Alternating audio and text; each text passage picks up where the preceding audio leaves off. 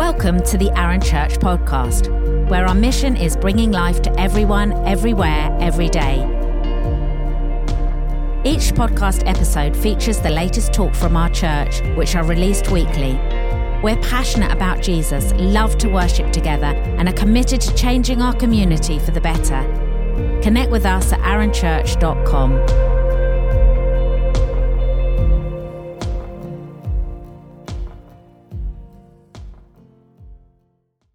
I'm not a presenter at all. Well, actually that's maybe a complete lie. I'm a professional presenter. I present every single day of the week. I present a smile on my face on many days when I don't feel like smiling.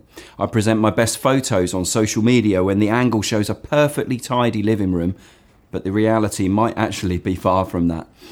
When someone says, "Hi, how are you?" I'll reply, "Fine, thanks," when maybe I'm not.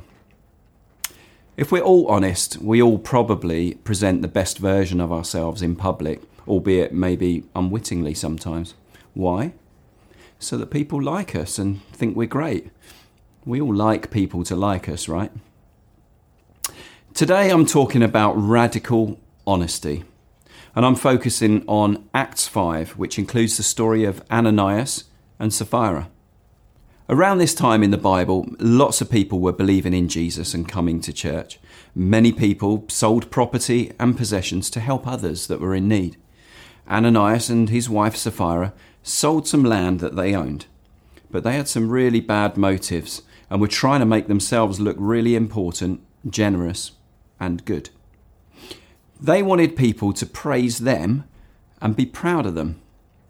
They agreed together that they would just give part of the money that they received to the church.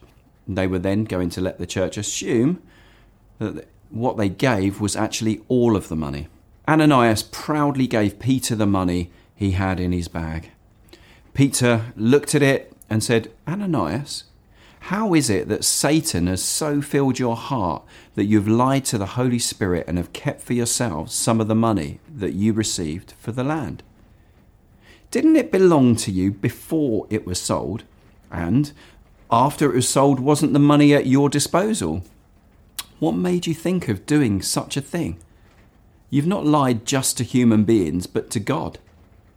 When Ananias heard this, he fell to the ground and died. Some men came in, took his body and buried it. About 3 hours later, his wife came in, not knowing what had happened. Peter asked her, "Tell me, is this the price that you and Ananias got for the land?" "Yes," she said, "that's the price." Peter said to her, "How could you conspire to test the Spirit of the Lord? Listen, the feet of the men who buried your husband are at the door, and they'll carry you out also." At that moment, she fell down at his feet and died. That is hardcore. But what was so wrong with their plan?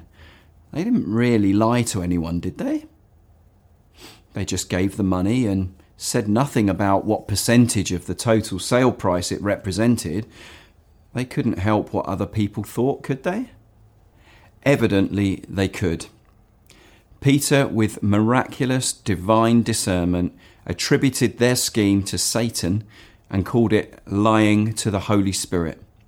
They were under no obligation to sell their property, and even after they sold it, they were under no obligation to give all the money to the church.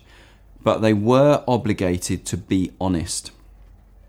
The major sin of Ananias and Sapphira was actually dishonesty and presenting a false image of themselves and letting people think highly of them when what they knew wasn't warranted.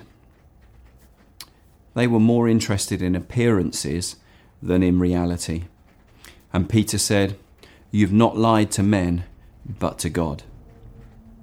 You see, as I said earlier, we're all presenters.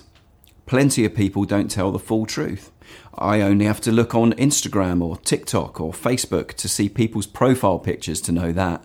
So many filters that I genuinely don't recognise some of the people when I see them in person. I feel sorry for anyone doing online dating these days. How will they even recognise their dates when they walk into the restaurant for the first time? My first job was working in a sports shop. I measured people's feet and I sold trainers for a living. However, when I was asked at a youth conference in front of a room full of people what I did for a living, I replied, I'm a professional sports advisor. That was not really a lie, as I did advise people on what sports they could play in their trainers, but it was certainly stretching the truth a bit. I wanted people to think highly of me and be impressed by me. My pastor soon brought me down a peg or two when he simply said, what Gareth means is he works in a sports shop. I was gutted, but really that was the truth. So why is it good for us to be honest in even the small stuff? Although this was just a little white lie I told, if I wasn't corrected, some people might have believed me, and this could have been led to a bigger lie or even more lies, and then before you know it, you're living a life of complicated lies, trying to be someone that you think people want you to be. The truth is, all God wants is the real you. He wants your heart. He loves you just the way you are. He wants your radical honesty. I was looking online recently and I found a list of a few genuine job titles that were advertised by a recruitment agency a few years ago. They were struggling to fill the position, so decided to change the job titles to make them sound more appealing and attract more people to apply, make them a bit more exciting. So here's a list of them. There was an underwater ceramic technician, or a pot washer at a cafe to you and me. A director of first impressions was a receptionist. There was a loss prevention officer, which was really a shopping mall security guard. A waste removal engineer is a bin man, and a vision clearance engineer is a window cleaner. What do you think people would have thought when they turned up for their first day of work as an underwater ceramic technician and they're handed a washing up brush and a pair of marigolds, eh? 1 Samuel 16 says, But the Lord said to Samuel, do not look on his appearance or on the height of his stature, because I've rejected him. For the Lord sees not as man sees. Man looks at the outward appearance, but the Lord looks at the heart. Which is really more important to us, to maintain the appearance of generosity, beauty, or spirituality, or to genuinely be what God wants us to be? Cultivating the appearance alone leads to destruction.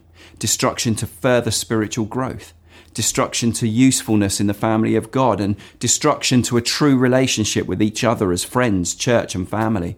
But the Spirit of God can use an honest openness, on the other hand, to produce in us the life of Christ. And that means abundant life, abiding joy, and abounding blessing. You see, pure honesty is liberating for us. It's good for us, and God loves it. So go on, be radically honest.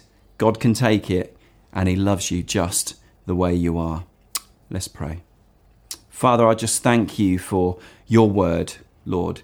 Your word that we read and try and apply to our lives as much as we can. And Father, today we just say, Father, would you help us be radically honest? Father, where we maybe exaggerate stuff, Father, help us not to.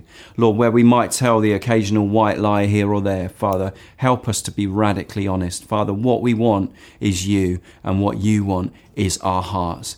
Help us, Lord, I pray. Amen.